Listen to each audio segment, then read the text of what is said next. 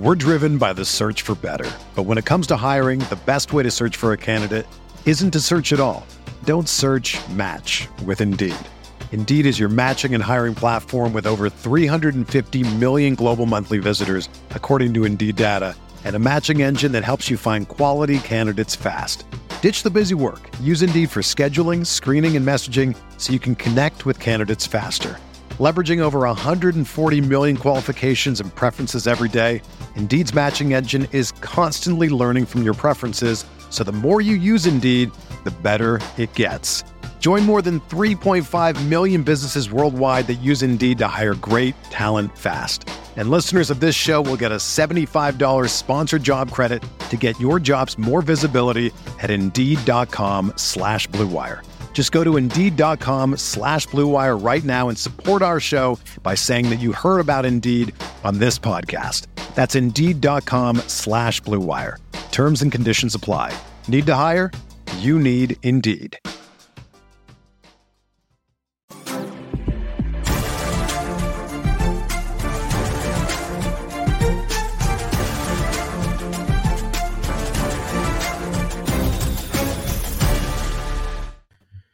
Hey everyone, welcome to the RotoWire Fantasy Football Podcast, the Friday morning DFS version. I am Scott Jenstad, joined as always by Andrew Laird.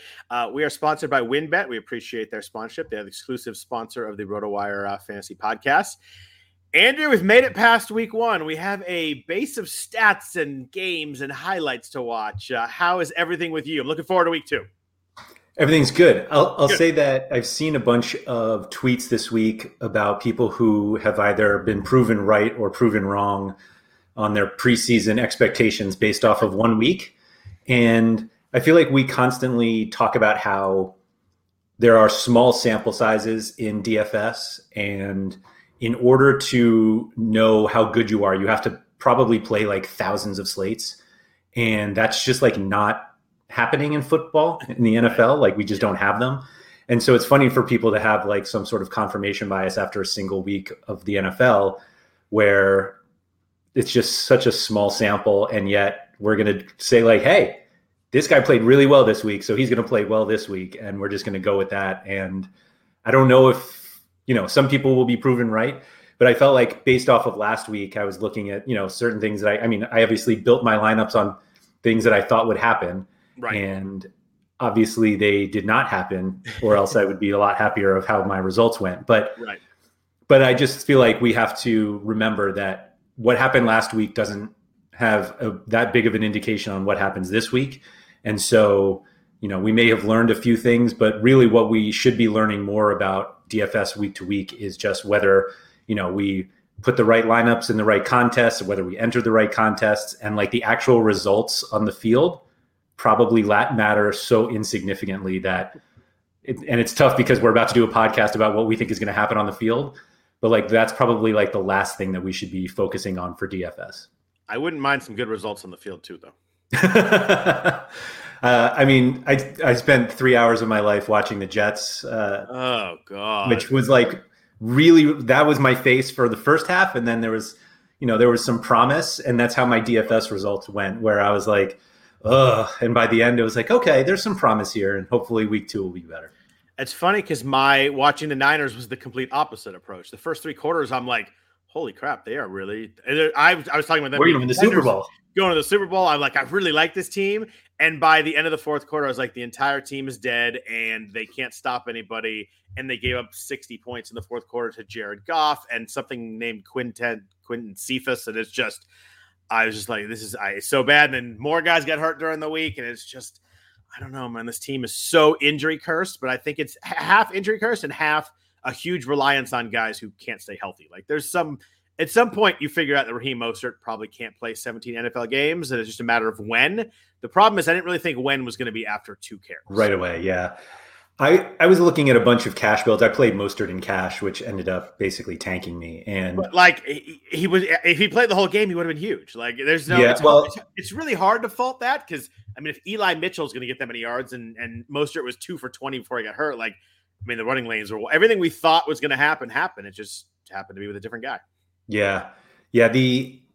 So I was going back and just looking at some of the lineups that I made, and I ended up playing very minimal cash this week. Like I kind of made the point of like, I'm going to play some more tournaments, which obviously the foundation of playing consistent tournaments is just getting more and more comfortable with losing. And I ended up not losing as much as I thought I was going to, but the lineup that I was like particularly excited about going into the game was my Packers stack. And I like went by, and obviously I'm like competing for dead last with that lineup with the way they played. And I think it's just important to be like, was the lineup build right? Yep. Or at least was it a reasonable lineup build? Did I, focus on guys who were too popular or not popular enough? Like, was that lineup okay?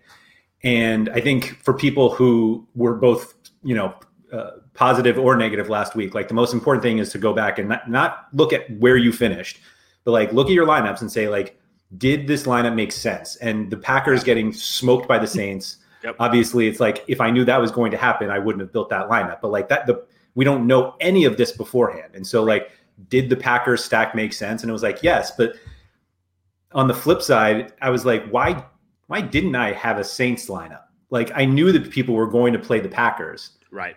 We talked about how like Jameis Winston is like a great quarterback for DFS because he just likes to sling it. He didn't even end up throwing that many passes. Yeah, he didn't. I mean, I think that he was a huge. The 5 touchdowns was a huge outlier. I mean, he threw it was an all-time NFL record for the most TDs with the fewest amount of yards. So like, right, like if you could have a bailout 5 touchdowns, right, that's what it was. But I think so. On the other side, what I have to control myself is when you start playing multiple lineups in tournaments, and I for years have not done this. And so This is new to me, but there's this thought of initially like, let me get as much exposure as I can to all of these games. And it's like, you can't do that. You need to take stands and build around them. But there is just like that real pull of like, well, let me just like that. Like I didn't want any part of the Saints. Right. Because I had a Packers stack. What was the one that I actually won on? I can't even remember because it wasn't all that great. But like the worst part was looking to see the Chiefs stacks winning, and you're just like, duh. Well, exactly. I mean, of course I should have played Mahomes, Hill, and Kelsey. But... right. And we were talking how there was like plenty of value last week, particularly in wide receivers, and it was like you could have gotten away with it.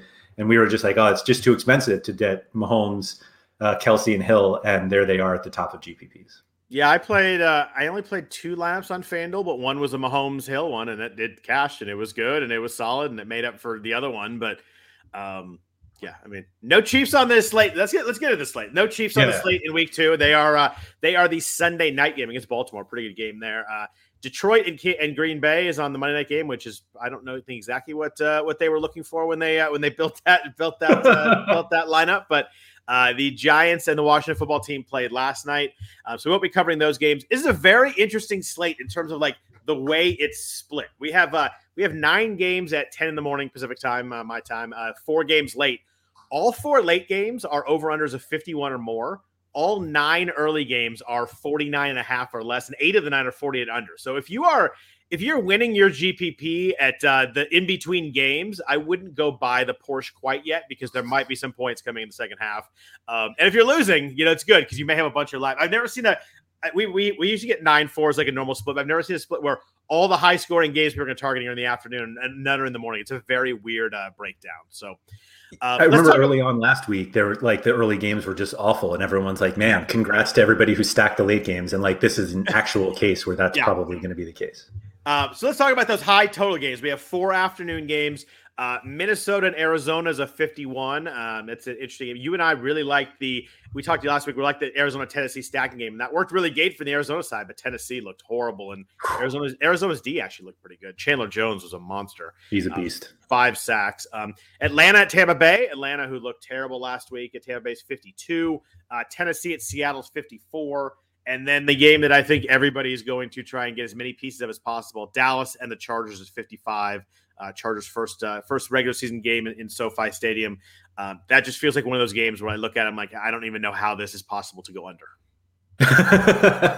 which means it'll be 17-13. But right, it's definitely going under. Yeah, that certainly raises a game that there could be a lot of players, a lot of points, a lot of fun stuff back and forth. Yeah, no, I think that's the game that everybody's going to try to get as much exposure to, and We just have to figure out whether there are too many people doing that and that we shouldn't. But I don't know. I feel like last week with the Chiefs, it was like that game. Did that game have the highest total? If it didn't, it was one of them. It might have been the Tennessee. I think Kansas City actually did. Was it Kansas City? Yeah. So we were like, we actually didn't expect that game to be that popular because, those guys are so expensive, and not that this Chargers game is not, but I think people are still going to really want to go to that game. And so that kind of makes me think maybe I shouldn't. I think it's enough that left different ways to go that you can still go with it and maybe get different elsewhere. But week two we talk about week 2 is dangerous because we have 1 week of games, and after week 2 we're going to realize that a lot of that week stuff didn't matter, which is important to think of. Like we know that some teams that look terrible, like we look at like Jacksonville last year in week 1 beat Indianapolis, and we're like, oh, maybe Jacksonville's good. I don't think they won another game. So it's just maybe they won one other, whatever. They're 2 or whatever. They won one late. But in low one total, less than the Jets. That's all I know. Yeah, exactly. In low totals, we have kind of a bunch of games that are around that 45 line. Cincy and Chicago's 45. Denver at Jacksonville's 45. New Orleans at Carolina, a game you don't really think to be that low, is 44.5. But obviously those teams are at least New Orleans is different, although they scored 31 points last week. Yeah. And then, as always, we have the Jets game with the lowest total on the board. New England at the Jets, 43. I don't know. Even because a Jets fan, you're like, well, they're not good, but like all their games are low scoring too. Like it's a bad combo for you. It's just awful. Or if they're not low scoring, it's high scoring from one team, right? And it's usually not the green guys. Yeah, it's I don't know. I still think you should talk to your son and maybe pick a different team to root for. Do you think that's better than just giving up on football? Yes, I think that's better than giving up football. Okay. I mean, he likes Scott Hansen. That's what he likes. Scott Hansen is his favorite football team. So he might end up just rooting for his fancy players for his whole life, which is probably exactly what he does. Probably what a lot of kids will end up doing, because I think that obviously is different than we were growing up. So that's funny though. But let's jump in. Let's talk about some guys who kind of like, optimal cash lineups. The guys that are going to be really popular this week. I think you look at quarterback, the guy that jumped out to me is like everybody's going to want to play him is Kyler Murray. Huge last week, 4 passing touchdowns, 1 rushing touchdown. And like we talked about Jameis kind of like falling into those 5 touchdowns, and it just worked out really well. But like Kyler looked every bit of that QB1 last week. He was the high scoring quarterback. He had 5 touchdowns, looked great. Joe Burrow had 260 yards and 2 touchdowns on Minnesota last week in a game. So they're playing Minnesota. How do you feel about Kyler? Do you think he's gonna be the most popular? Do you gravitate towards him right away? How do you feel about Kyler coming off the huge week 1? So usually I don't pay up that much for quarterback. It's not that I play like cheap quarterbacks, but just like paying all the way up. It's like if it's not Mahomes, it feels a little weird.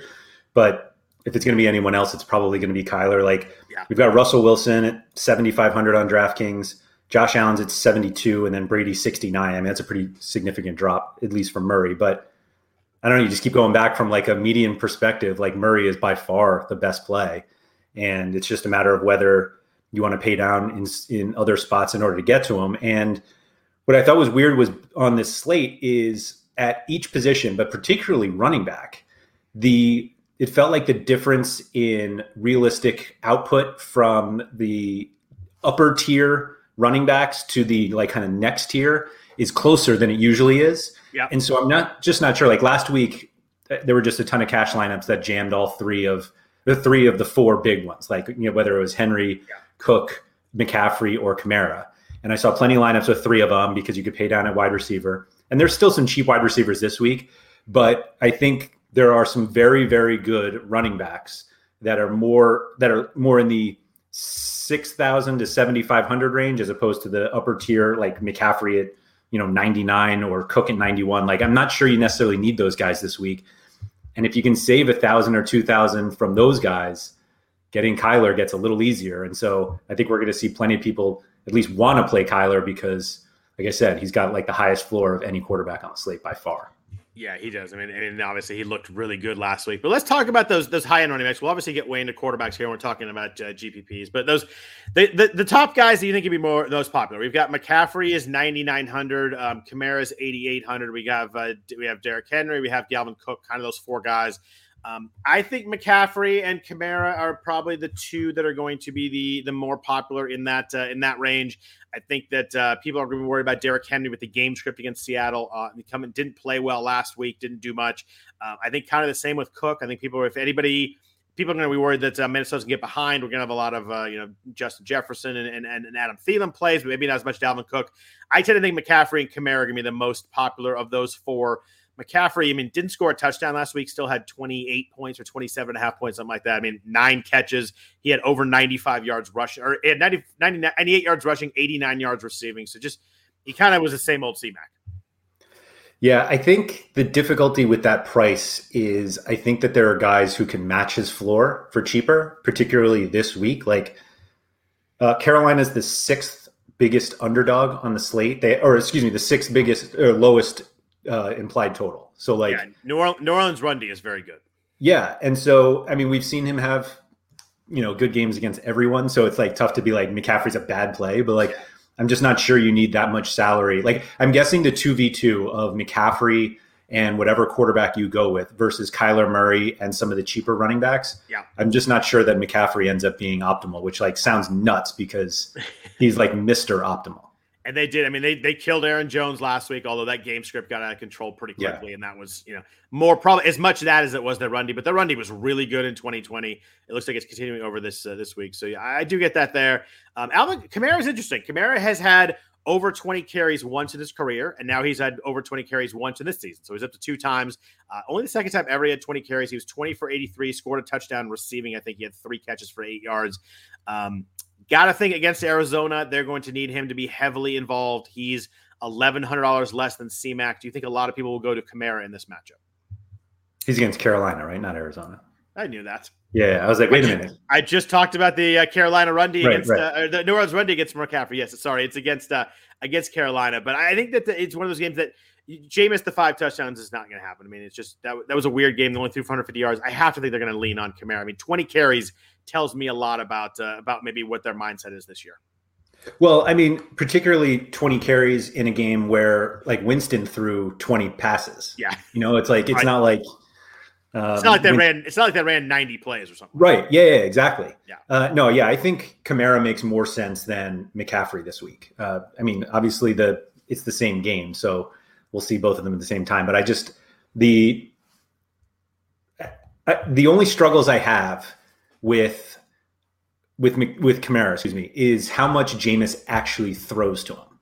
We make this idea that there's no Michael Thomas, there are all these targets available, but we have basically no track record of a high receiving running back with Jameis under center. And so, you like the safety of Christian McCaffrey because if they fall behind, they're gonna have to throw a lot, but he still catches a ton of passes. And the Saints, I just if they fall behind, I just don't see Winston throwing, 5-yard outs to Kamara. I think he's just going to start gunning it, whether they tell him or not. And so that's my only hesitation, but they're favored in this game. And so they should be running the ball more. And if they're going to run the ball, then it's Kamara. And so, you're just looking at, if you look at it just from that perspective, then he makes more sense. Looking at depends how you quantify Juwan Johnson as a tight end or a receiver, but he played tight end last week. They had 4 catches by receivers last week. Yeah. Harris had 2, Callaway had 1, Chris Hogan had 1. I think that, and Ty Montgomery, again, if you want running back or receiver, 4 or 5, but it's crazy. He had 20 pass attempts and 6 of them were wide receivers. So it was just a weird game. I think it's hard to, they had 38 points, by the way. They scored late. I had 31 on their score, but it's a weird game that I don't think we could take a lot from because I don't think they're going to get in many games exactly like that. So yeah, I totally agree. You mentioned, go ahead. I was going to say, but I'm not sure you need either McCaffrey or Kamara. Okay. I think that there are running backs that are cheaper who this week could be just as good, and you're getting $1,000 in savings. Let's talk about those right now. Then, kind of in your optimal, the most popular lineup, your cash lineup. I think before I get down in the 6,000s, I think the one that stuck out to me was Nick Chubb at 7,800 against Houston. He was 15 for 83 and 2 touchdowns last week. He was had 2 catches also. The big thing with him is he does share that role. Kareem Hunt plays a lot. I think Chubb played 53%. Hunt was 47% of the snaps, something like that. But you talk about a great game script. Cleveland's favored by 12.5, something in that range. And Chubb not only has that get me a bunch of carries in the second half if the game shift works out, but he's also an upside guy that can bust a play at any time also. So he combines those two. And I think that 7,800 is a weird range though. Like it's so close to the upper guys, and it's kind of far away from those 6,000 guys that we're going to like too. But I think in the matchup, I mean, Houston had a lot of trouble against running backs last year. They didn't last week, but that Jacksonville team was a total mess last week. I like Chubb at 7,800. I think a lot of people are going to also. I would have bet my house that you were going to say Nick Chubb. I was not. I'm nothing if not predictable. So yeah, no, I think Chubb makes plenty of sense this week. What do you think about paying 6,300 for a running back that had 100% of the running back snaps and touches last week for the sixth highest implied total on the slate? Is he 6,300? I saw he was 6,100. Oh, you're right, 6,300. Yeah. I think that a lot of people are going to have Najee Harris. The 100% of snaps was crazy. Like for a rookie, and you looked at stats, and like there's very few running backs that have ever had 100%. I played him last week. I played him over Joe Mixon last week, which worked out terribly. They were in the same range, and I liked both, and I had that one slot left. I knew I wanted to play one of them. I ended up picking the wrong one on my main lineup. I did play Mixon on my second lineup. That worked out, but the price seems low. It seems like for him playing that much, but he didn't do anything last week. He was 16 for 45. He was hailing on one catch, but they're playing Las Vegas, coming off the Monday night game, traveling east. They give up 2 touchdowns to the Ravens on Monday night and 4.7 yards per carry. Yeah, I think Najee is a really good play this week. I worry about that Pittsburgh offense a little bit. They looked horrible last week. I know they won the game, but like they had a blocked punt in there. I don't think Ben threw one pass over 20 yards. If he did, it was 1 or 2. Like their offense looked weird. Like both Juju and Deontay. I think he had maybe one long pass to Chase Claypool, but like Deontay and Juju's A dots were super low, and it's a weird offense right now. I don't know if they can block anybody, but 6,300 for a guy that's going to be, like you said, 6th highest implied total, playing all the snaps. It's hard to get away from Najee knowing how much they're going to feed him. Yeah. And so, I mean, I'm not here to say that I think Najee Harris's floor is similar to McCaffrey's or Kamara's, but it's a good floor though. Yeah. And so just fundamentally the things that we should be looking at when we're building lineups are totals in terms of how many points a team is going to score. Yep. And usage.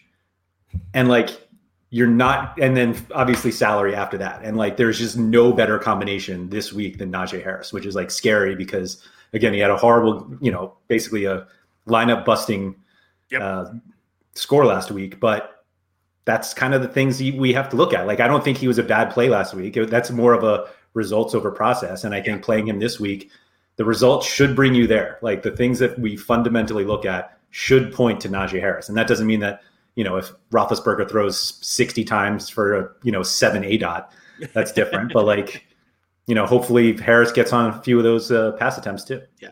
And the thing with usage is if they get inside the 5, he's going to be on the field, which is really important too. You're not worried about them, using somebody else. But it's weird. I think Pittsburgh's one of those teams. I think in 6 weeks we're going to know a lot about their offense that we don't know now. They can be fine. They can be good. I think we think they'll be good, but not great. But I think that they can be bad too. I don't know. It's one of those few teams that I have no clue.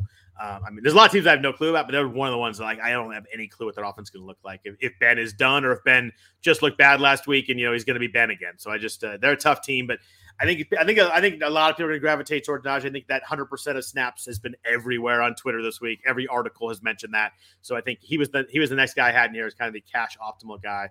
One guy I wanted to ask you about in running backs in this range before we move to receivers for kind of the popular ones.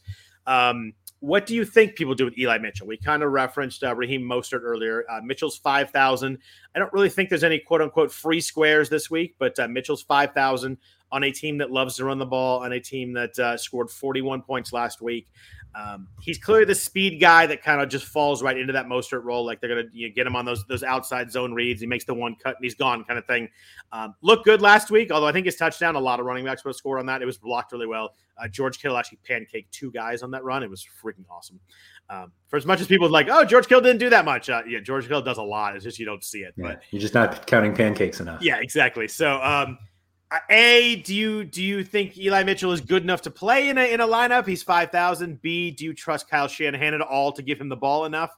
I think the answer to the second one is nobody knows the answer to that one, but who knows who ends up in the doghouse in the next 48 hours. But what do you do with Eli Mitchell at 5,000? Kind of with everybody's been talking about him this week. I think that the difficulty with playing him is that there's like pretty big opportunity costs when it comes to running back this week, and so if you're going to play 3. Then obviously he's got to be in the discussion. But like I said, like we have cheaper guys that I think have a path to being better. And like when you say cheaper, you mean cheap, not cheaper than Eli, right? Correct, not cheaper than him. Gotcha. But I think we kind of have values in a lot of spots that if you don't necessarily want to play McCaffrey or Kamara or Cook, like you don't have to. Yeah. And so now it's like, well, if I want to play Najee Harris or I'm almost like contractually obligated to mention like Chris Carson is cheaper than Najee Harris, and I definitely have him as someone to mention when we talk about the running backs for GPPs. I like too. Like the Seahawks have the 3rd highest total of the slate, and so he's actually cheaper. and they're favored too. So if you look at like a good formula for running back, it's certainly Chris Carson this week. And the same thing applies, and I can't believe I'm saying this, to David Montgomery. Yeah. I mean, they're playing the Bengals, and like, yeah, but he looked good agast the Rams last week, like that. Yeah, at some point, I think we've not made fun of the David Montgomery thing anymore because I mean he's been so good, but he looks really good Monday night. Yeah, on an offense that had zero threat of throwing the ball more than 5 yards down the field. Right, yeah, exactly. But yeah, I just feel like we have a bunch of guys, and even like a little more expensive, like Austin Eckler, I think is always a good play. Like, so when you start, you mentioned Chubb. I'm trying to think. There was another one that.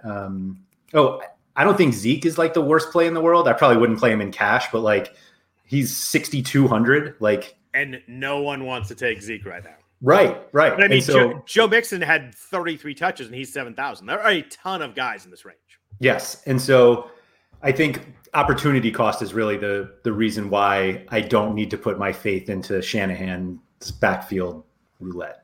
I don't blame anyone for not putting trust in Kyle Shanahan and his lineup decisions at the moment. So let's talk about receivers. But first, a note from our sponsor, WynnBET.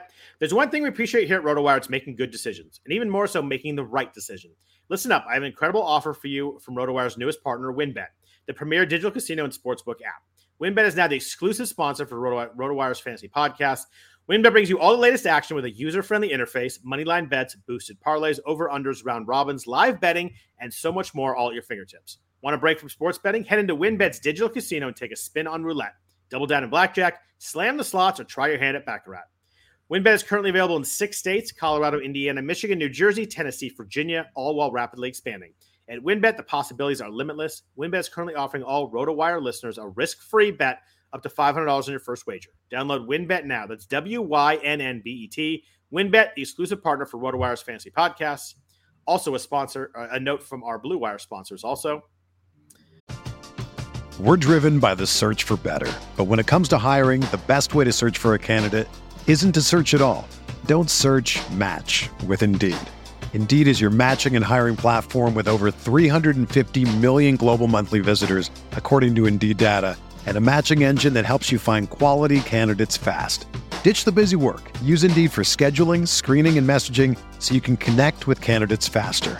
Leveraging over 140 million qualifications and preferences every day, Indeed's matching engine is constantly learning from your preferences, so the more you use Indeed, the better it gets.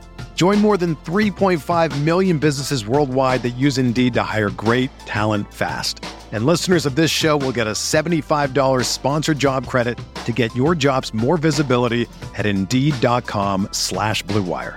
Just go to Indeed.com/Blue Wire right now and support our show by saying that you heard about Indeed on this podcast. That's Indeed.com/Blue Wire.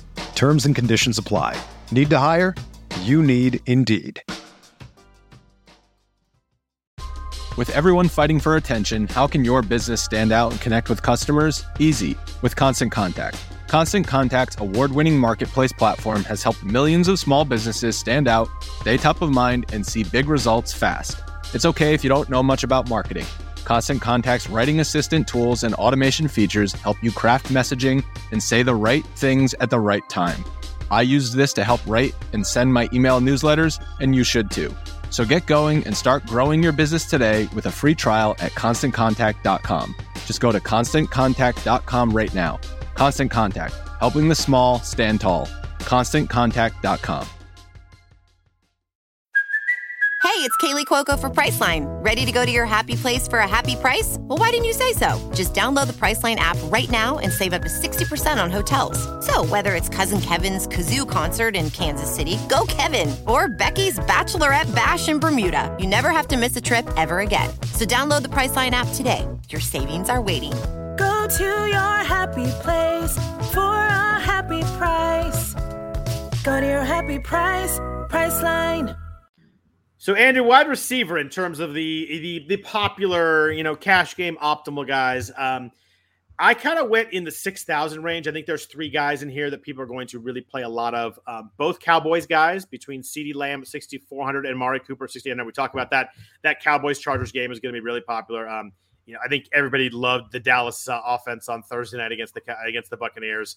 And then Cooper Kupp at 6,000. One of those, like, we run into the situation where Monday night games don't get factored in the pricing, and Cooper Kupp looked awesome on Monday night. They talked about how Cooper Kupp and Matthew Stafford have breakfast every morning 4,000 times on the broadcast on Monday night. You had probably gone to bed on the East Coast, but it got to the point where, like, we get it. Like, they have breakfast together. And why is Robert Woods not joining breakfast? Like, how dumb is Yeah, really? But he's only 6,000. He would not be 6,000 if the Monday night had been, obviously they put the pricing out before Monday night game, so it doesn't get factored in. Those are the 3 that jumped out to me. Like, everybody's going to play these guys. And then DeAndre Hopkins at the expensive one at 8,000. If people are going to stack him and Kyler together, try and stack that game. Those are the ones that jumped out to me. Like, I think everybody's going to gravitate towards those guys. Where do you fall on who are going to be the super popular wide receivers this week? I think that's absolutely the group that most people focus on. I think Kupp might be on like 150% of cash teams. Like, Right, I think exactly. Not only that, just the type of receiver isn't seeing what Tyler Lockett did last week. I think people are just like, nope, that's exactly what Cooper Kupp can do. And so they're going to plug him in. Yeah. Obviously, he doesn't have the breakfast narrative, but that makes Robert Woods a little more attractive for tournaments because everybody's going to play Kupp. I think he's like an almost automatic. Like, if you're going to play someone that game, I think in a tournament, I think you just flip to Woods because Woods is really good, and just like everybody's talking about Kupp. Yeah, and just maybe he doesn't eat breakfast, and maybe he has lunch with Stafford, and they just didn't talk about it. Like, I don't know, it's always something. But anyway, no, I think that's definitely the group. I think there are some cheaper guys that could be popular, including one of your favorite players of all time, because you have some injuries. DJ Moore? Wrong initials. KJ Hamler. There it is. My dude. Dropped a 50-yard touchdown last week. It was great. But we're close. It wasn't a great pass, but one that an NFL receiver has to catch. But I think that with Jerry Jeudy obviously being injured and out for 6 to 8 weeks or whatever it is, I think that Hamler's finally on everyone's radar, not just mine. Yeah, no, I think absolutely. And I think you can make the same kind of argument for Cedric Wilson from the Cowboys. Which is weird to me. I was saving that one for later, but I love that one. Oh, I'm sorry. No, you're good. You're good. So I'm not sure why. Not that I'm not sure why, but do you think Michael Gallup would have been a reasonable target this week if he was healthy? Oh, for sure. I mean, it depends. His price would have been probably 5,100 or something like that. So it probably would have fallen that weird mid-range. But yeah, I think Mike Gallup's really good. It's just that the fact that Cedric Wilson's 3,100. Like, if you want a piece of this game, like Gallup at 5,100, you would have been like, well, like, he's clearly the third guy. Like, I just can go up to CeeDee Lamb and find a way to do it. But it's just the fact that Wilson is 3,000 less than these other guys too. So do you think Gallup was 4,900? Okay. So your 51 is a pretty good guess. But do you think that people who play Wilson are playing him with Lamb and or Cooper? I think you get 2 different builds. I think you get a Dak, one of the receivers, and then Cedric Wilson is the second receiver in a stack. Or I think you get Cedric Wilson totally by himself as a cheap guy to get a piece of that game if you're not stacking that game. Yeah, it's kind of how I would see people doing it. So it could be either or. I don't think you're going to get a lot of people that play Wilson and one of the receivers without Dak, I think that'd be an interesting. I mean, yes, you could do it, but I think if you're going to get two receivers, you want the quarterback too. I just think a lot of people will go Wilson just because he's so cheap and it gets you so much other stuff in it. You get a piece of the highest total game with the guy that had a bunch of targets last week. They're talking. I guess he didn't have much. He had like 3 targets, but they're talking him up this week like he slides in that Gallup role easily.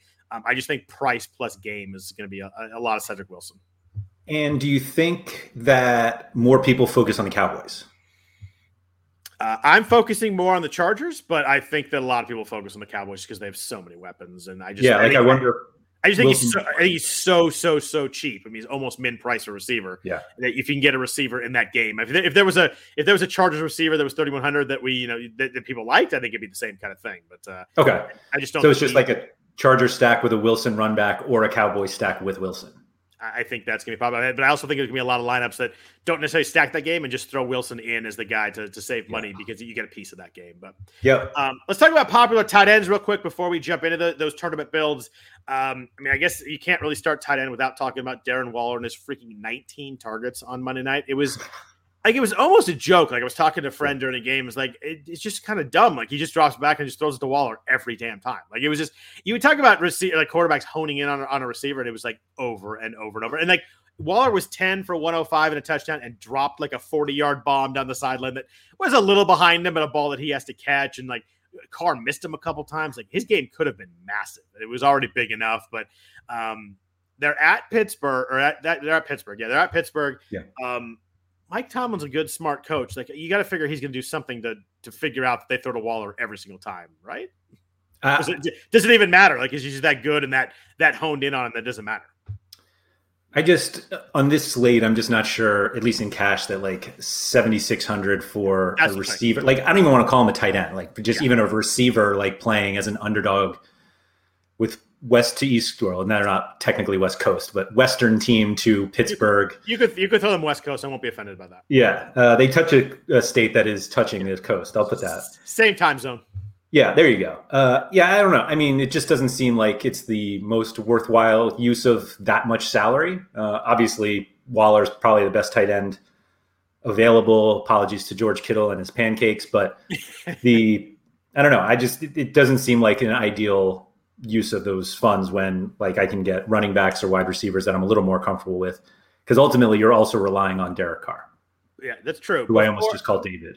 I've called him David about 65% of the time, so it's a terrible percentage, but it's true.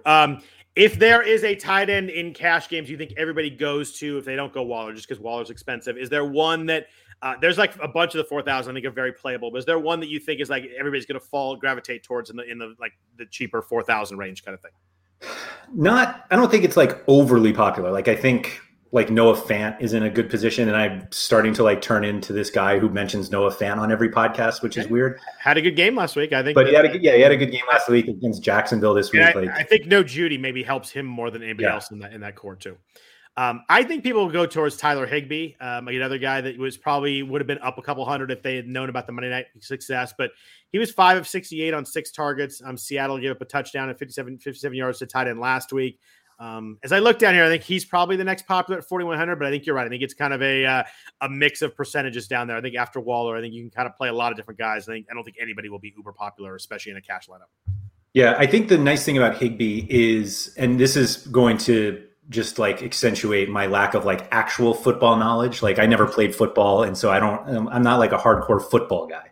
Right. But so I'm going to use this very loosely. As you sit here doing a hardcore in-depth football podcast. No, this is a daily fantasy sports podcast that happens to be about football. There you go. So I was saying before how I had like some reservations about Alvin Kamara pass catching from Jameis Winston, because we have very little evidence that Winston likes to throw to running backs. We have a decent history of Matthew Stafford throwing to tight ends. Like TJ Hawkinson was big last year. Yep. So that made me feel like better that Higbee could still be an option. Like, it's not like we're bringing in a quarterback that like only looks downfield or out wide. Like he is this quarterback that like looks for his tight end. So like that quarterback change, like keeps me okay with Higbee. And obviously week 1 completely justified what I was thinking. Yeah, I mean, I think Stafford's just probably really good is what it comes down to it. I think we'll see, if he's a playoff type of quarterback, but he certainly looked good in week one and spread it around pretty well. I mean, we talked about Higbee had 6 targets, and Kupp was involved. Van Jefferson caught a touchdown. Robert Woods obviously caught a touchdown. Didn't have a ton of action, but did catch the touchdown. But so let's jump into those the GPP tournament kind of stuff. We talked about kind of some optimal high percentage guys, and obviously those guys are tournament playable also. But let's talk about quarterback receiver stacks. Kind of the way that I usually start out a tournament line is figure out what I want to do there. Do you have a favorite stack this week? Is there something you're definitely going to go towards? Where do you kind of fall on what you're going to do with your quarterback receiver stuff? So we talked about last week how like the Chiefs made sense, but they were expensive, and I can't really get a read on like how popular the top teams will be. Like so basically in terms of like implied points, like that's where I go for like passing game stacks, like who's going to score the most points, because a lot of points are scored through the air. So it's Tampa, Cleveland, Seattle, the Chargers, and the Cardinals. And obviously Dallas must be right after that. Dallas is a little lower. Okay. Because let me see here. Yeah, I have Dallas. Yeah, like a half point below that. Okay. So they're still high, but gotcha. Okay. So it's like you're not getting any real savings with Tampa. Like you're gonna have to pay somewhat a lot for Brady. You still have to do whoever the wide receiver you get, and then you have to watch. That's my thing with Tampa is like good luck figuring out who's catching the passes. Well, that, and you're going to end up having Gronk score the touchdowns anyway. So it's like, do I really want to play Gronk, who's like worthless without the touchdowns? And do they throw the ball out in the second half too? Right. So there's just like a problem there. Cleveland, I'm not sure. Like the reason why they have such a high implied total is because they're playing Houston. Like and that's a team that is very willing to run the ball when they're ahead too. Like I think that if they have a 14-point lead in Houston in the second half, like it's Chubb and Hunt, and it's just like they shut down Baker. Right. So then we go to Seattle, where we have like a similar wide receiver issue with Metcalf and Lockett, and like who do you want to go to? Yeah. And obviously they're expensive, as is Russ. And it's not like the Cardinals give us that much savings, since we want Hopkins, but like after Hopkins, everyone else is cheap, but like, do you even want those guys? Yeah. And Kyler and Hopkins are both the most expensive in their position. So you're really, I mean, if you go with that stack, but you really better find some value pretty quick. Right. And so like now all of a sudden I'm like, I don't like any of these. And I just like keep going down and down and down.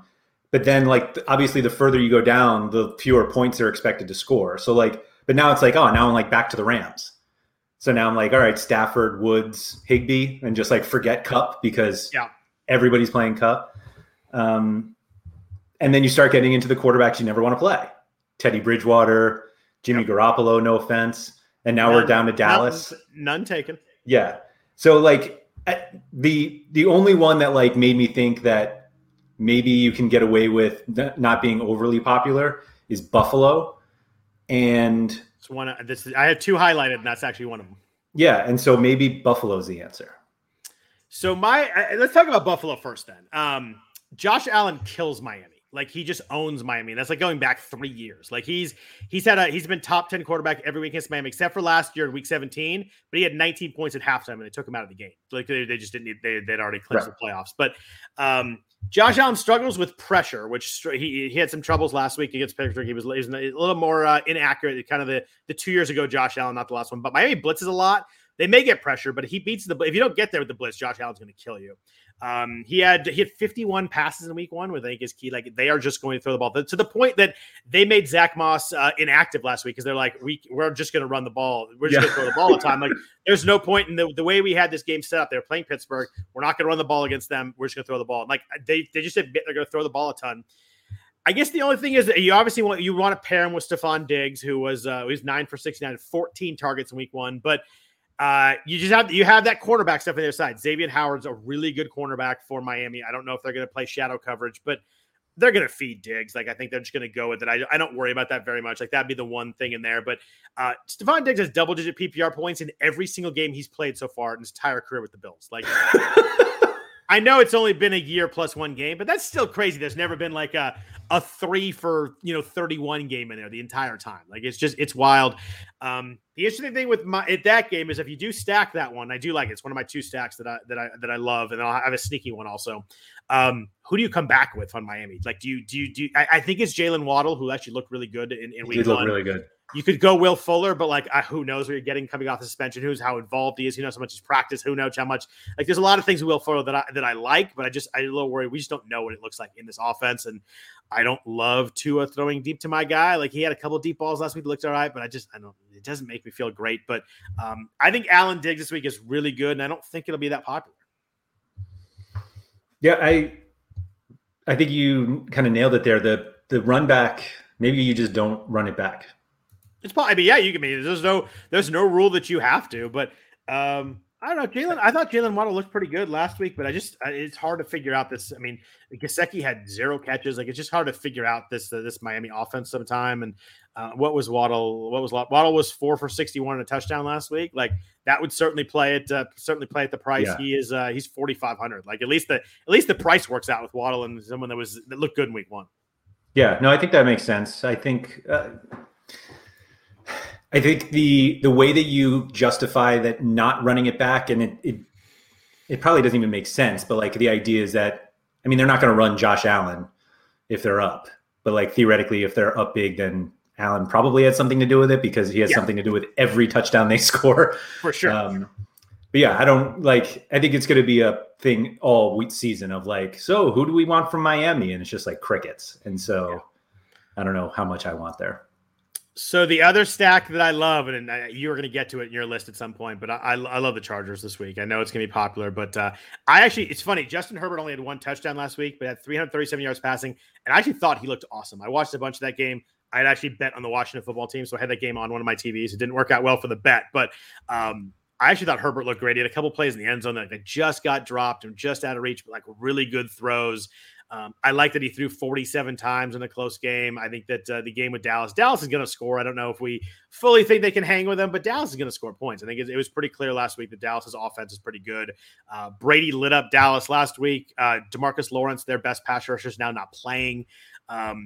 Keenan Allen is the guy that I stack him with, but I think you get tricky. You can go with Mike Williams too, who's expensive enough that I don't think anybody's going to have him. He's 6,100. I think everybody, if they want to do it, will go up to Keenan Allen at 7,000 or find somebody else in that range. If Mike Williams was like 4,800 off the big usage, I think he'd be popular, but 6,100 is expensive enough that he had 12 targets last week. But I mean, Keenan Allen's averaging 12 targets a game his last 12 games, 12 targets a game his last 12 games with Herbert. Like he just focuses it on him. But I love Herbert Allen this week, and you can run it back with Amari Cooper or CeeDee Lamb, whatever you want to do. I don't know how I don't think it'll be unpopular. I think there's enough options in here. You talked about 4 stacks before you even got to the Chargers as your 5th highest implied total. It's my favorite stack of the week. I do like Allen Diggs, but Herbert Allen, one of the Cowboys running receivers, is kind of the way I'm going to start a bunch of lineups for sure. So if you don't think that one's popular, I mean, I think the Cowboys will be popular as well. And so I think just naturally you'll end up getting some Chargers popularity because and it's the highest total in the slate. Like, it's not going to be unpopular at all anyway. I think there's enough options though that I don't think everybody gravitates towards it. I think what I'm saying is I think there's gonna be a lot of kind of medium to low popular. I think there's gonna be a lot of people playing. You can play Brady, you can play Dak, you can play Herbert, you can play Russ. I mean, there's just so many ways you can go, and all of them have good stacking options. I think it'll be kind of be spread out enough that you got to pick the one you like the best and go with it. No, that's absolutely fair. I think that's the right way to think about it. I'll be honest. I was going to ask you about this because you're an expert on one side, but I saw a number of articles touting Jalen Hurts this week as like a one-off quarterback. I have him in the list of like quarterbacks you want to play naked. He's the one guy I have in there. Well, but like that's going to be the case all season. That like there's not going to be a wide receiver. That was exactly the combo I had last week. There you go. That reminded me of it. Devonta Smith looked darn good, and they were using him, and he's still really cheap this week. Yeah, Smith looked good. Rager ended up doing pretty well, and that was one of the lineups I was complaining to you about. I think I sent you a screenshot of Rager with 0 points, and then you did. Half an hour later, he's fine. You sent me I can't believe I played 2% Rager and 4% Thielen. They scored like 3 touchdowns within 9 seconds of each other. Right.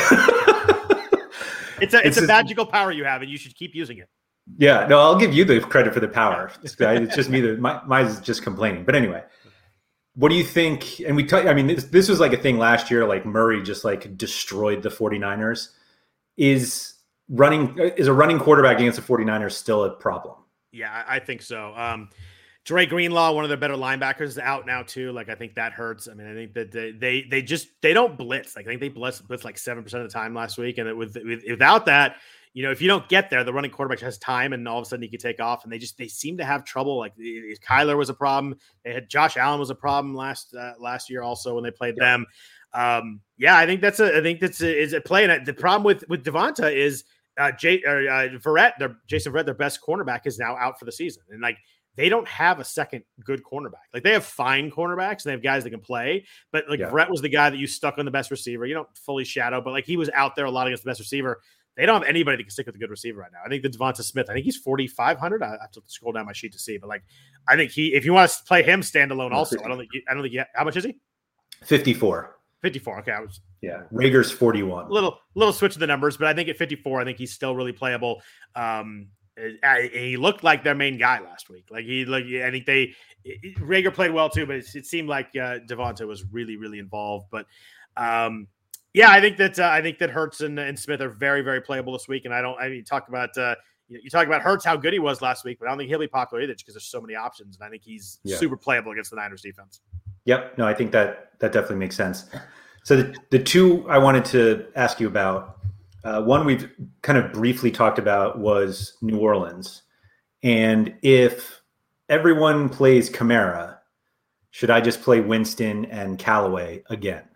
I think that Callaway again, but not Winston. I think you should think about playing Callaway off the bad game. I'm not playing Jameis this week, though. Yeah, okay. I like Callaway. I think he's better off just being played solo, like as a one-off. I do too. I think he's playable as a one-off. I think that everybody will. I mean, he was the chalk bust last week. He had one catch, but he was playing Jair Alexander, which we talk about corners, but more than anything, the Saints just didn't have to throw the ball. Like he didn't have to push the ball down the field. We talked about also wide receivers. They didn't have to. Like they just called everything away from that. They threw the ball tight end. They ran the ball. It's just. I think that it's 1 week in the NFL and it's a game script thing. And I think the Callaway, you want to come back with it this week. I think it's very playable. Yeah. Okay. So of these four teams, which passing stack do you think is the least popular? Okay. I have a favorite sneaky stack, so I hope it's not unpopular. I hope it's right here. Let's see. Okay. So it's the Dallas Chargers or Tennessee and Seattle. I think the least popular of that group is Tannehill and AJ Brown or Julio. I think by a pretty decent margin too. Shouldn't we just play them? Yeah, I think that's very playable. Seattle is going to score. I think we saw Seattle. I mean, I think Russell Wilson only threw 23 passes last week and was really good. But I think Seattle looked really efficient. I think Tennessee looked terrible last week. They're going to have to score. Yeah, I think that if you want to be different, I think people will play AJ Brown because you get some Russ, Metcalf, Lockett, and then bring AJ Brown on the backside. But I don't think you get a lot of Tannehill and Brown or Julio. I mean, Julio didn't look great either. But if you want a piece of that game and a game that's the team that's getting behind, I think Tannehill is a very good tournament play.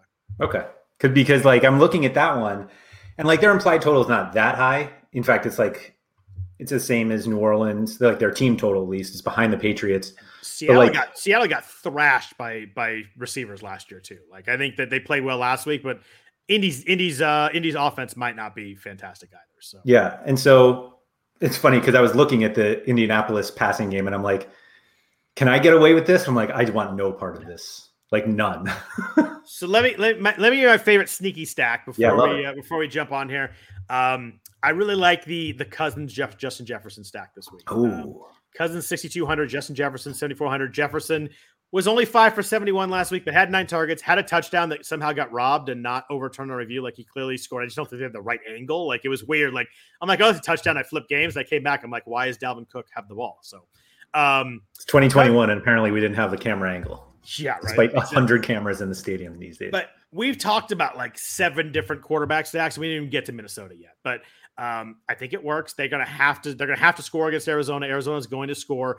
I like the fact that Cousins is a little cheaper. It allows you to come back with DeAndre Hopkins if you want to use that. I think that works really well. I mean, Cousins was 351 last week. He had 351, 2 touchdowns. Should have had 3 if he had the Jefferson one.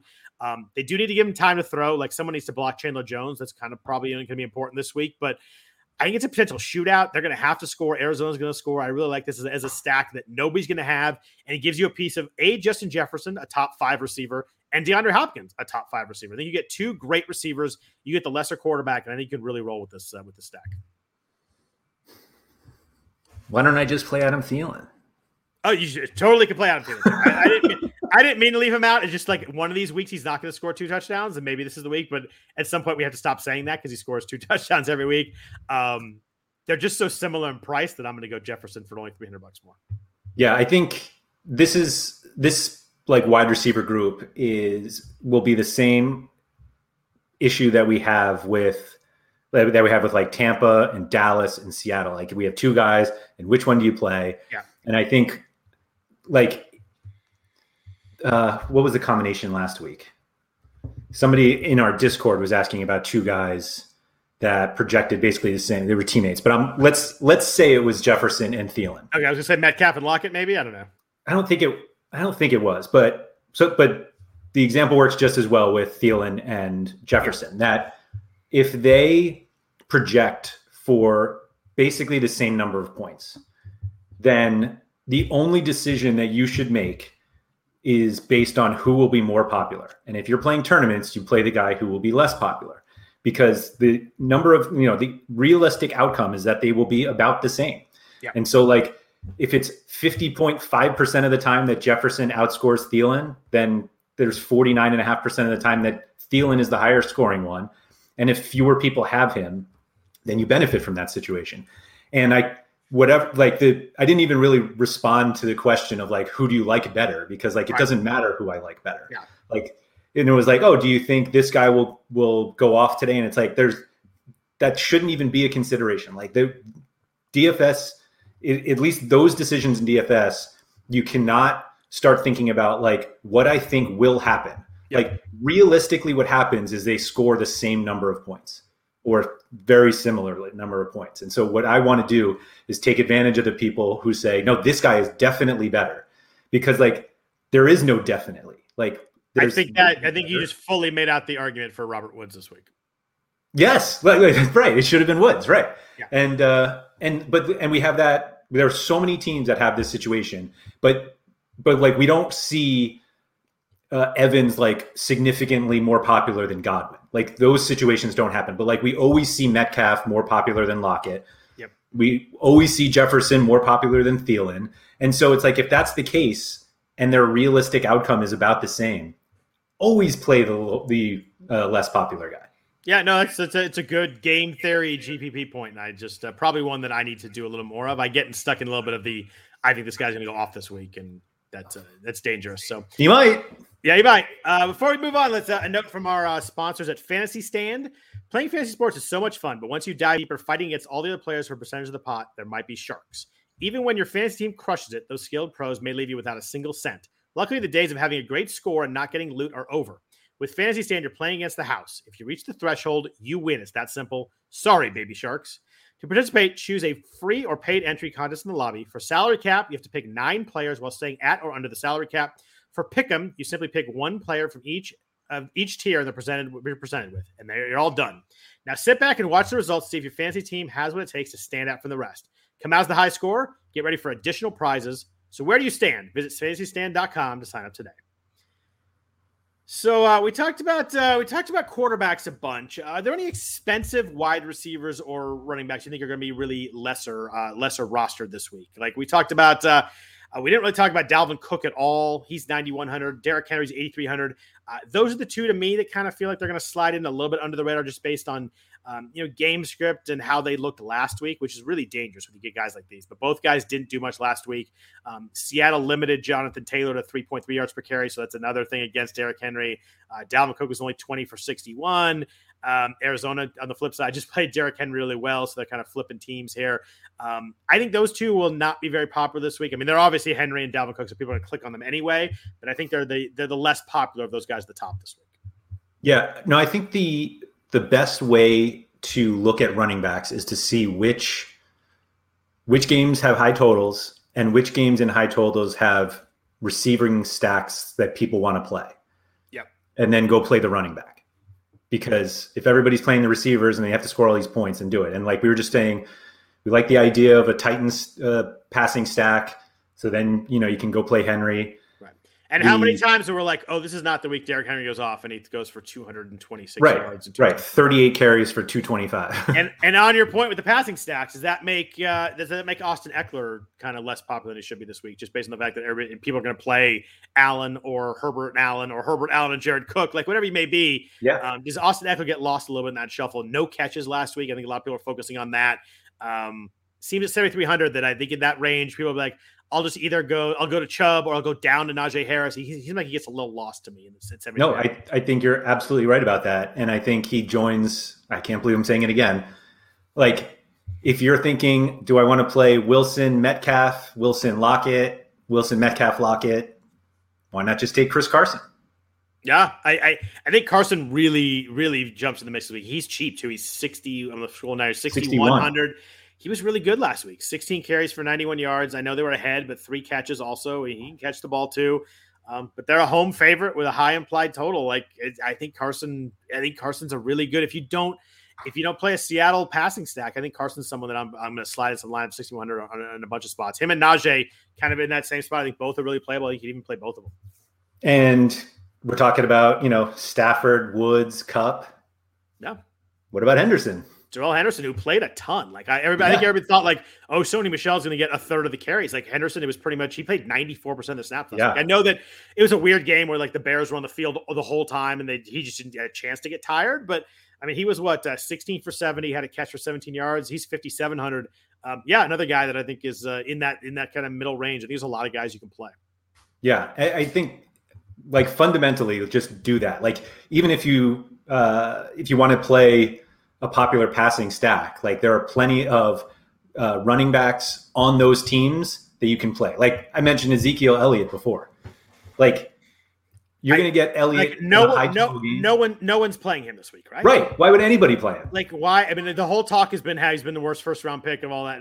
And what is he, 6,200? He's cheap for Zeke. If you want to be different, it's like I said, week 2 is so much different than week 1, and we'll talk about it next week. I'm like, I can't believe this guy. We thought this guy was dead after week 1. I can't believe Ben threw 4 touchdown passes. We thought he was dead, but I mean, Zeke is he's active. He actually looked he looked in shape. He looked fast. He just didn't look great. He had a couple play he should have scored on, but yeah, I mean, if you want to be different, I think it's right there. And the same note, we talked about all these expensive receivers. We talked about guys that we're stacking with. Does that mean that no one's going to have Calvin Ridley this week at 7,500? Yeah. Everybody is so down on the Falcons and Matt Ryan. They looked horrible last week against Philly. They were at home. They scored 6 points. They looked terrible. So bad. But Ridley was 5 of 51, had 8 targets. Amari Cooper and CeeDee Lamb killed the Tampa secondary week 1. We talked about Tampa's D being really good, but those guys both had over 100 yards week 1. I can't imagine you get Calvin Ridley for a lower ownership or a lower rostership percentage this week than ever. There's so many guys. There's Metcalf, there's Diggs, there's Hopkins, there's Justin Jefferson, there's Lockett, there's Thielen, Allen. We talked about every single one of those guys in a stack, popular, high total games. Ridley's in the 3rd highest total game. We haven't even mentioned him yet. Yeah, no, I think if anything, he's at least popular only because of a run back. That's true. Yeah. But go the other way. Play. I can't actually tell people to play Matt Ryan. No, don't say that there's a lot of things we can suggest, and that is not one of them. Things get weird in the NFL, and so if you want to go Ryan, Ridley, and run back with Chris Godwin or Antonio Brown, whoever, I get it. I don't think it's crazy. This game's 37-24, right? Right. And 24 is all you need to make Ridley pretty usable. Yeah, absolutely. I'm trying to see here. Their implied total 19.5, but yeah. But I mean, that's 2 touchdowns. 24 is not that far off. Don't think that. And fourth quarter garbage time, those stats still count too. Yeah, no, I think that's absolutely one that nobody will think about playing. Someone asked in the chat, James White, Javonte Williams, or Kareem Hunt in full PPR. I'll take Javonte Williams, even though we're not talking about season long. I'll do it anyway. But let's talk about tight ends. PPR, so you're good. Yeah, there you go. That's true. Let's talk about tight ends before we talk about some cheap running backs and receivers. We talked about Waller. We talked about Higbee. You mentioned Noah Fant. He's probably my favorite one down here. He had eight targets last week.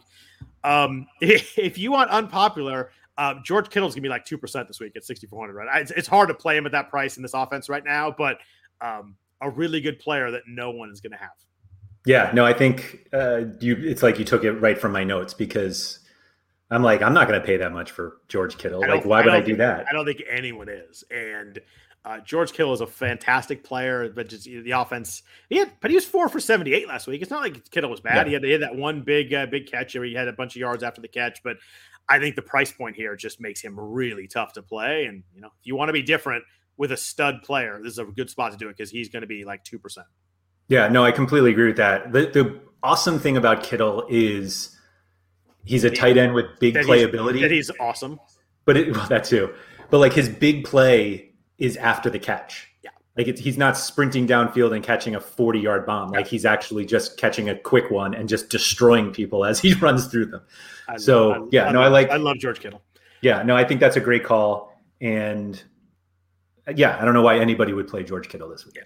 And I think we mentioned Fant, we mentioned Higbee, but I think Gronk is going to be popular also down here. Kind of in the fourth, he's 4,700, 8 for 90, 2 touchdowns last week on 8 targets, caught all his targets. Clearly is a guy that if we get inside the 20, Brady just locks in on him. Like, where's Gronk? And like, he actually checked to that. The second touchdown, he actually checked to that play. He saw the blitz on that side, and just like, oh, that play's going to be open, and just say what you want about Brady. The dude is knows everything about offense. Like, it's fun. I don't like Tom Brady. Like, I get you can't like him unless you're a Patriots or Bucs fan, but like, the dude is unbelievable. He's 44, and I know.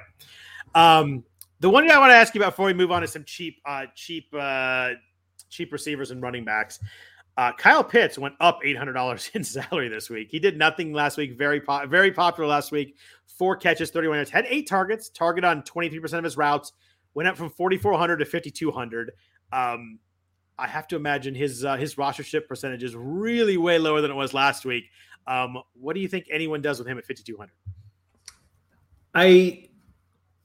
I don't know why you play him, other than you're like, he's the second best receiving option on that team, and he's kind of cheap. But like, I feel like a lot of the week 2 optimism on Kyle Pitts is foundationally from everybody's preseason expectations that he's a generational beast and will crush every week. Yep.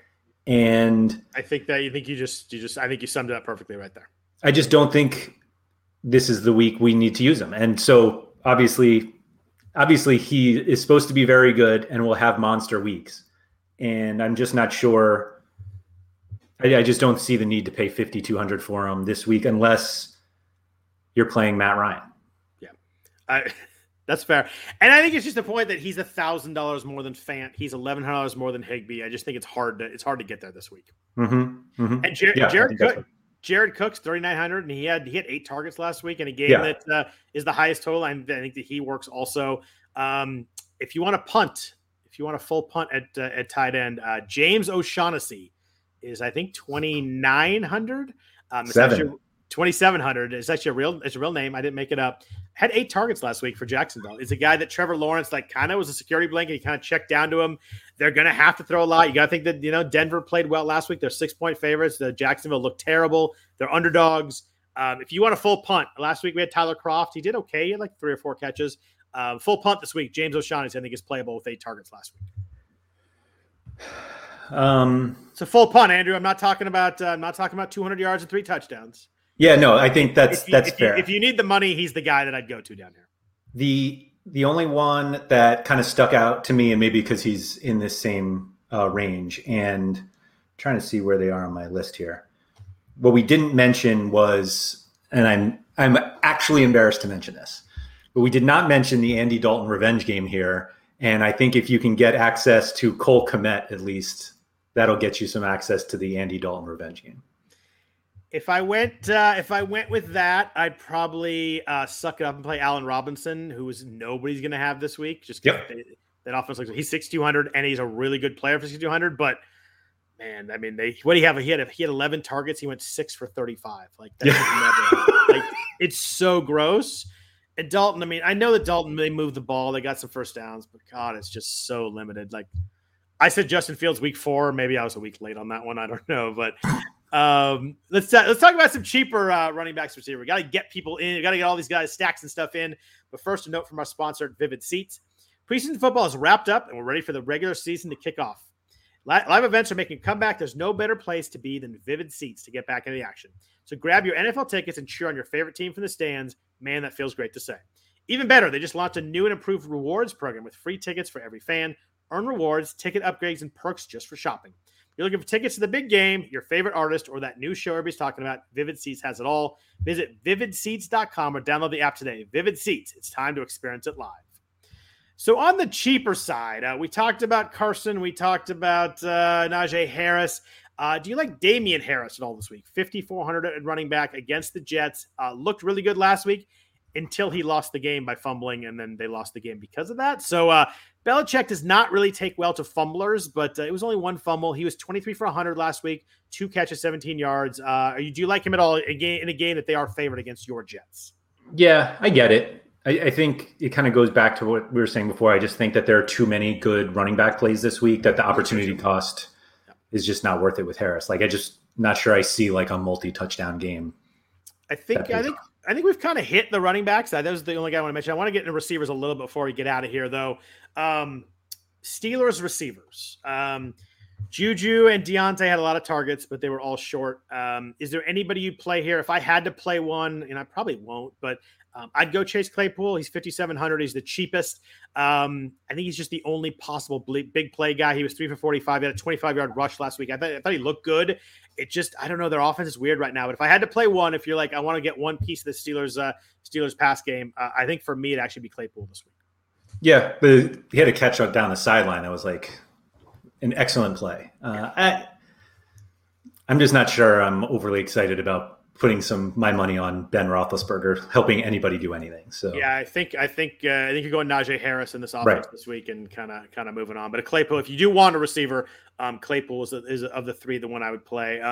There's other mid-range guys in here. We talked about Brandon Cooks was really good last week. It's a game that they should be throwing a lot. He's 5,900. Jarvis Landry 6,300. Odell Beckham has already been ruled out.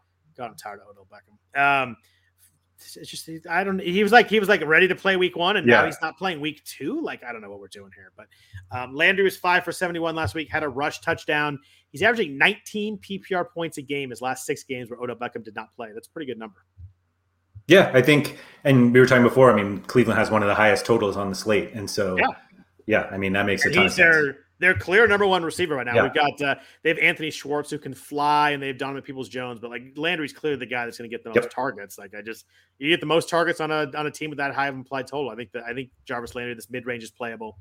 Talk to me about the Cincinnati wide receivers. We talked last week that we like T. Higgins. He looked pretty good till he got dehydrated, had to be carted off. It was weird. I thought he was injured. I looked up, saw the cart, and all of a sudden he was dehydrated. So that was a good avoided serious injury there. But he had 2 red zone targets. He had an end zone target.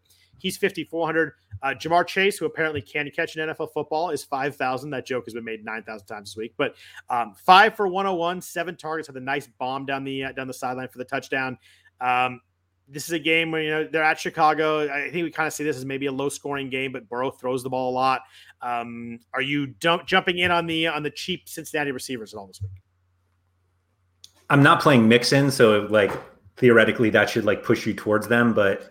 Do you have one you prefer? Do you play the cheaper one? Would you play Higgins coming off the quieter game? Where would you go if you had to play one of them? I don't think anybody's going to be that popular, so I'll just play Chase, who's the best one. Okay, I think that's fair. And Jamar Chase, we talked about last week, like couldn't catch, but like is insanely talented. The guy was like a generational type receiver coming out of college. Mm-hmm. Obviously, he didn't play last year, but super talented. The only other guy in here. 2 other guys. Corey Davis last week on your Jets scored 2 touchdowns. They seem like they kind of came late, but they should have to throw the ball a lot again. In that same game, Jacoby Myers is 5,100. He has 9 targets last week. He feels to me like maybe a cheap PPR guy, but like I just don't know if there's a lot of upside the way that he just runs a lot of short routes. Yeah, New England's like a team that I'm just not sure whatever to do, and so I just try to like keep my frustrations out by just not playing them. Yeah, I think that's fair too. So let's get into Uber cheap before we get out of here. One running back, if you wanted to swap and pivot from Eli Mitchell, do you see at all the case to play Chase Edmonds at 4,900? He's at Minnesota, 16 touches last week for 106 yards. Clearly, James Conner is the short yardage guy, but Chase Edmonds kind of was out there a lot. if you want a piece of this offense and you want to get cheap with it, you can't afford Kyler, you can't afford DeAndre. He could bust a big play anytime. It felt like Chase Edmonds felt pretty good last week. Is Kyler not the short yardage guy? Well, yeah, I mean, there is that. There's obviously that too. But like, if they hand it off, it looks like third and short and goal line is James Conner. But Kyler's the guy. Kyler's the guy. Obviously, you want with the ball. But I think if you want to pivot off Mitchell, I think Edmonds is actually pretty playable in a game that we see a lot of points being scored. I think that's absolutely right. I was going to mention him before how we were like, if everybody's on a passing game stack in a high total game, take the running back, and Edmonds just fits perfectly into that plan. Yeah, and he's cheap. I think I prefer Edmonds to Mitchell this week. I think from an actual production standpoint, it's not even close. I think it's absolutely Edmonds. I think Mitchell will have 3 times the percentage though. Yeah. Oh, I agree. Yeah. So I think if I'm going to go cheap running back in a build, I think I'm just going to play Edmonds and take the cheaper guy and take my chances there in a high scoring game. So. My favorite, let's talk about some cheap receivers. We talked about Marquez Callaway. I think that's a good, last week's bum kind of thing at 4,200. Emmanuel Sanders is kind of interesting to me. We talked about Allen and Stephon Diggs. Emmanuel Sanders had 8 targets, and there's a lot of them were deep. He had a 20.9 ADOT or something like that. Diggs will have Xavier Howard, so maybe he gets the lesser coverage. I think if you wanted to get a cheap piece of the Buffalo passing game, I think Emmanuel Sanders 4,000 actually pretty playable this week. Yeah, I always love Sanders. That ADOT was very strange, though, because that's just not the type of player that he is. Yeah. But when you have somebody like Josh Allen throwing, then maybe that's the receiver you become. Yeah. You mentioned KJ Hamler down here. He's 3,800. He was 341 last week. Jerry Jeudy's out. He dropped a 50-yard touchdown. Could have had a huge week. His price would have been a lot higher. His roster would have been a lot higher if he caught that pass. But I think that he's a bigger part of this offense. He's going to be in the slot every time. They're playing Jacksonville, who gave up a lot of yards to Tyrod Taylor somehow, which I didn't know is still possible in this era. But I think Denver's pretty live. If you want to play guys, Javonte Williams at running back, Melvin Gordon. It's just too much of a split for me right now. And you're hoping that whoever hits the big play is going to work out. Gordon had the 70-yard touchdown last week, but I hate pure splits like that. Kind of Chubb's the only one from there that I'm okay with the split because he's so damn good, and the setup is so good this week. But we had Marcus here in chat saying how many Denver players is too many to stack this week, and what's funny is that's a situation where we're like, yeah, I like Fant, I like Hamler, and yet we're like Bridgewater, and we're like, he looked pretty good last week, but I think I just play one of the receiving options is kind of the way that I get a piece of this. But is Cortland Sutton just completely forgotten about then? I think that's a really interesting one because he was 1 for 14 last week. I wrote him down here. He's 5,200. He played 80.5% of the snaps last week. He was out there a ton. Judy's gone, and he's expensive enough at 5,200. No one's going to play him, right? Yeah, I feel like if you're going to do it, you're going to go to Fant or Hamler, right? And if you're in that range, you're going to play Chase or Higgins or Devonta Smith. He's going to be 2% owned at 5,200, right? Yeah, I think that's exactly what it is. And I mean, he's their best receiver. Yeah, and I think he falls in. I don't think he's that far off Chase Higgins and Smith and maybe projections, but I think that if you want to be different, I like Sutton a lot. It's a really good point. I like him at 5,200. Yeah, absolutely. We talked about Cedric Wilson, 3,100 played.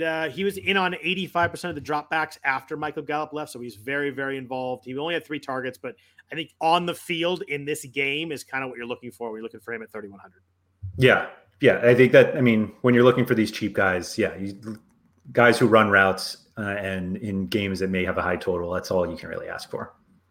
We talked about Cleveland a bunch with Landry and with Chubb and with them a lot of implied total. Would you do anything with these cheaper guys down here? We have Donovan Peoples-Jones.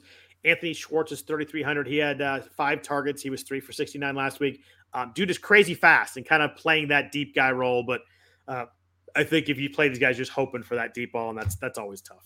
Yeah, I like guys like that as one-offs more than I don't want to have to play Baker. I don't think you play Baker in a game that they're going to run the ball a freaking ton. So anybody else down here? Those are the kind of the guys I like. I like Callaway, Sanders, and Cedric Wilson. I think the 3 down here and Hamler's playable, but I think I go Wilson, and I'd probably go up to Callaway or Sanders down here if I had to go a little more expensive. No, I think that's absolutely the group. I guess the only one that sort of stuck. I'm trying to find his line from last week.